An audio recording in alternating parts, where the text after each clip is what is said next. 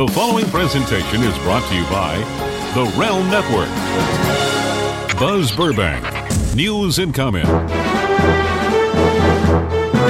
Monday, October 24th, 2016. From the one-man worldwide newsroom, this is free and independent news on a commercial-free Monday, made possible when you support the shows and sponsors at buzzburbank.com. Early voting begins in several states today, including the battleground states of Florida and North Carolina. The long-anticipated presidential election is 2 weeks from tomorrow. If it were held today, the polls show Clinton would win the Electoral College vote 326 to 212. 270 electoral votes are needed to win.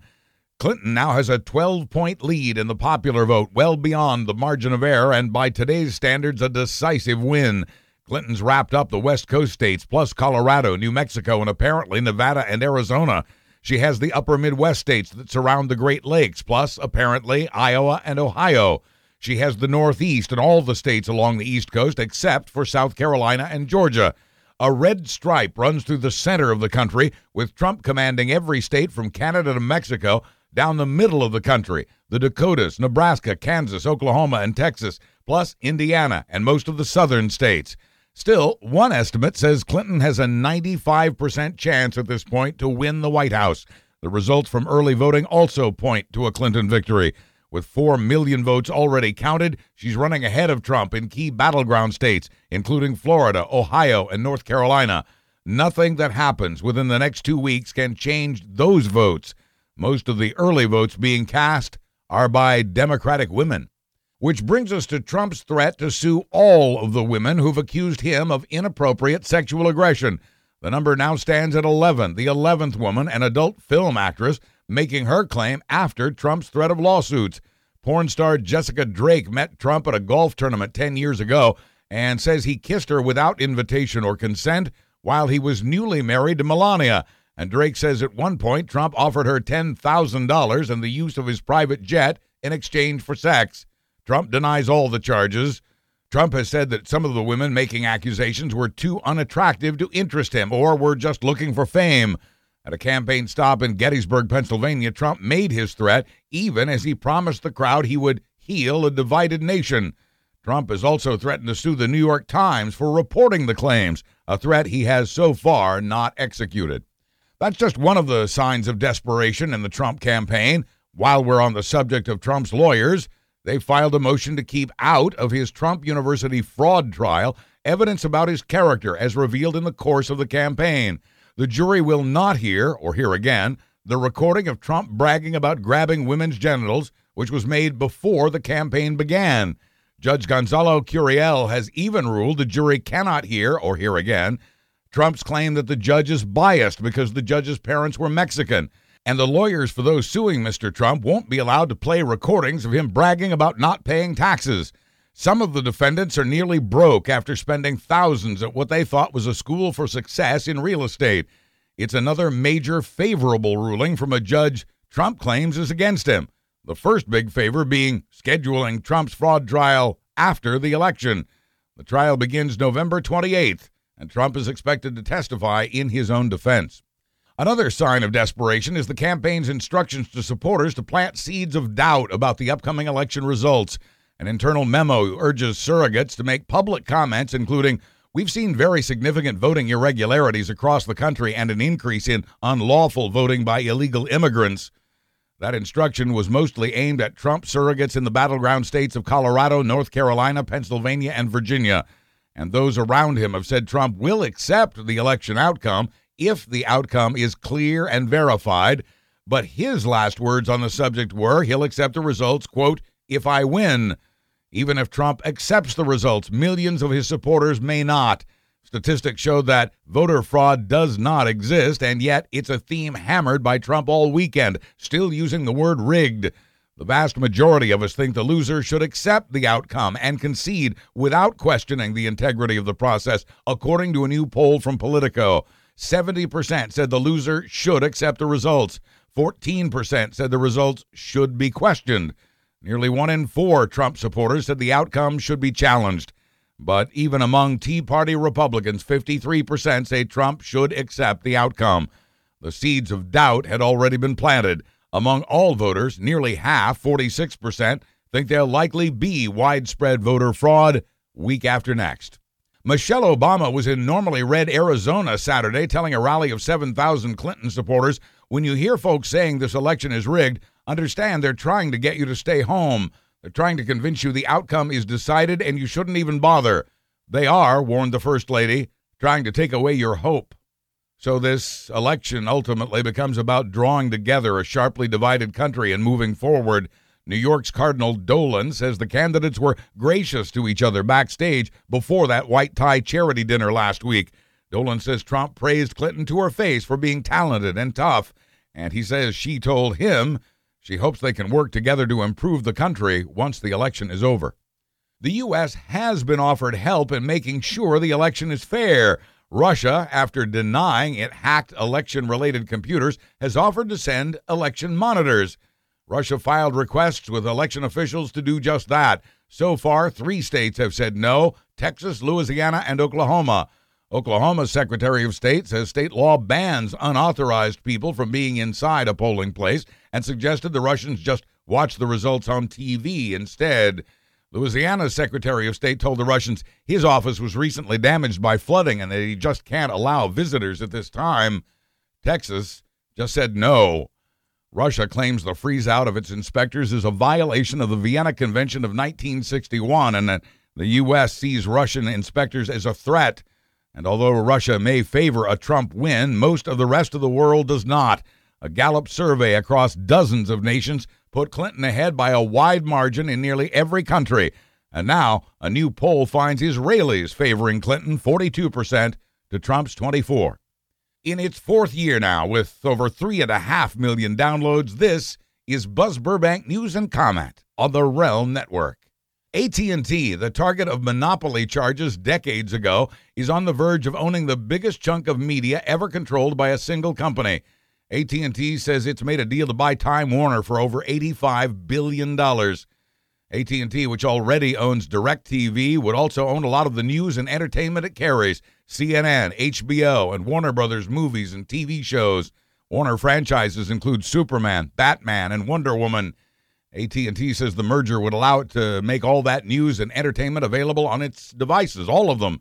The public has at least a year to make its feelings known as government officials take a very close look at this mega deal.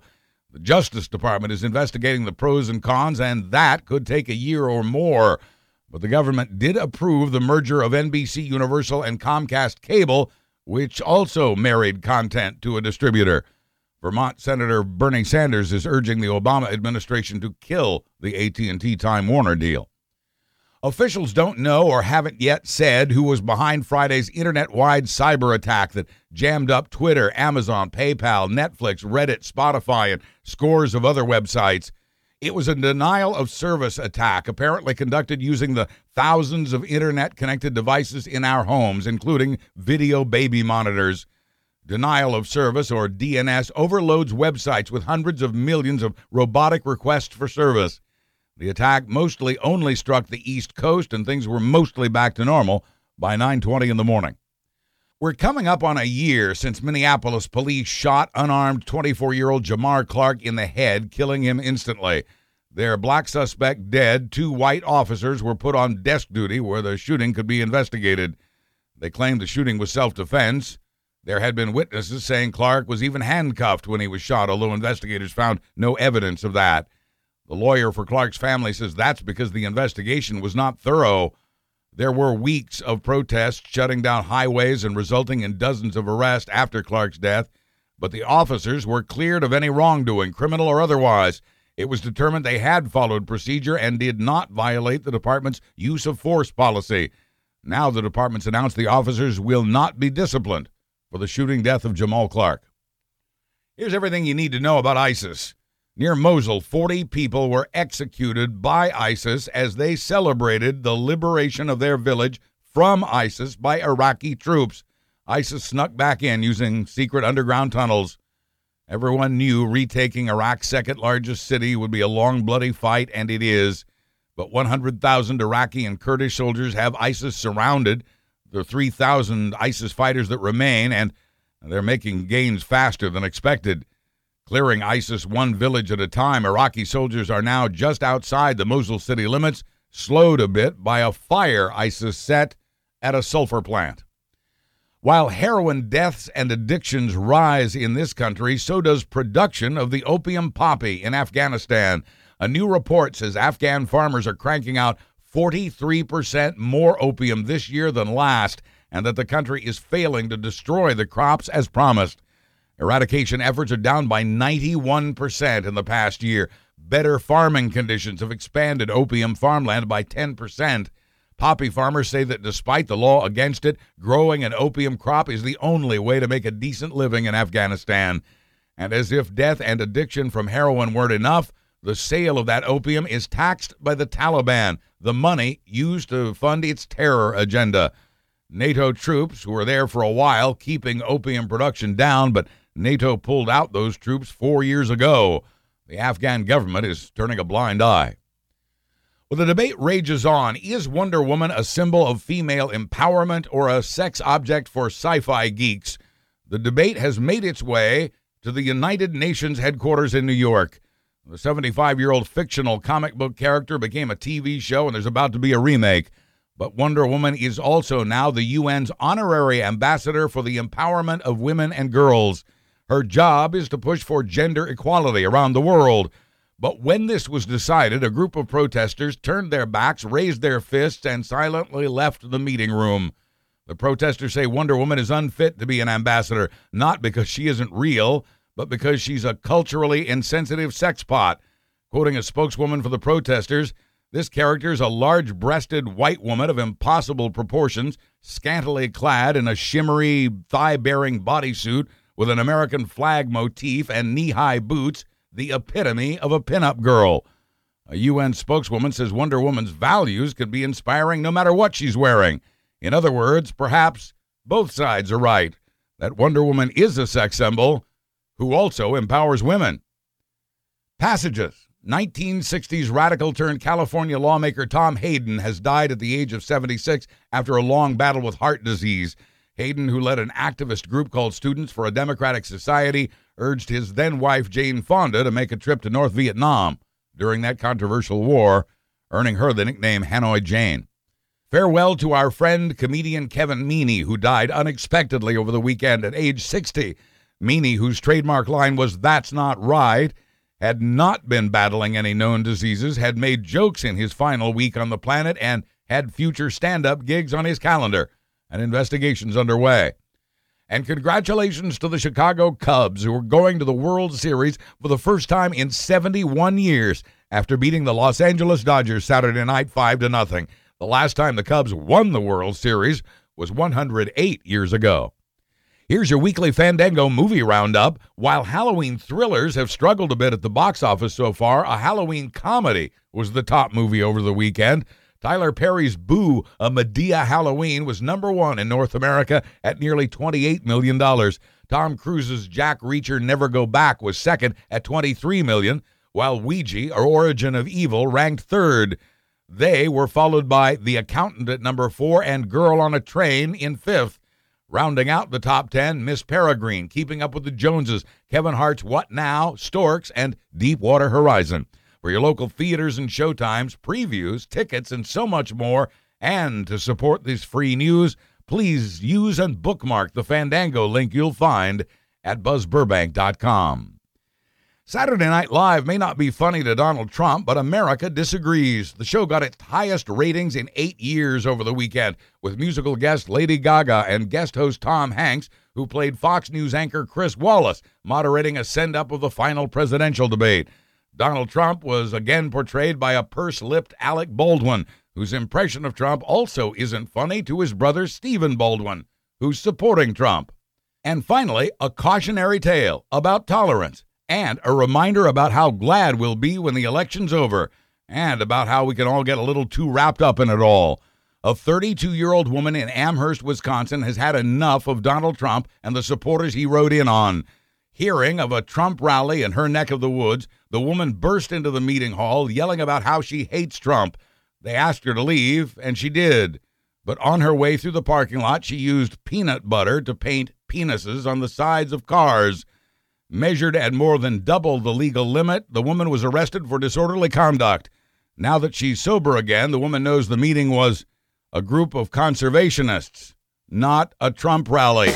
I'm Buzz Burbank. Thank you for listening. And thanks for supporting the shows and sponsors at BuzzBurbank.com. I'll be back tomorrow with another Buzz Burbank news and comments. Buzz, buzz, buzz, buzz. Buzz, buzz, buzz, buzz. Buzz, buzz, buzz, buzz, buzz out. The preceding presentation was brought to you by the Realm Network.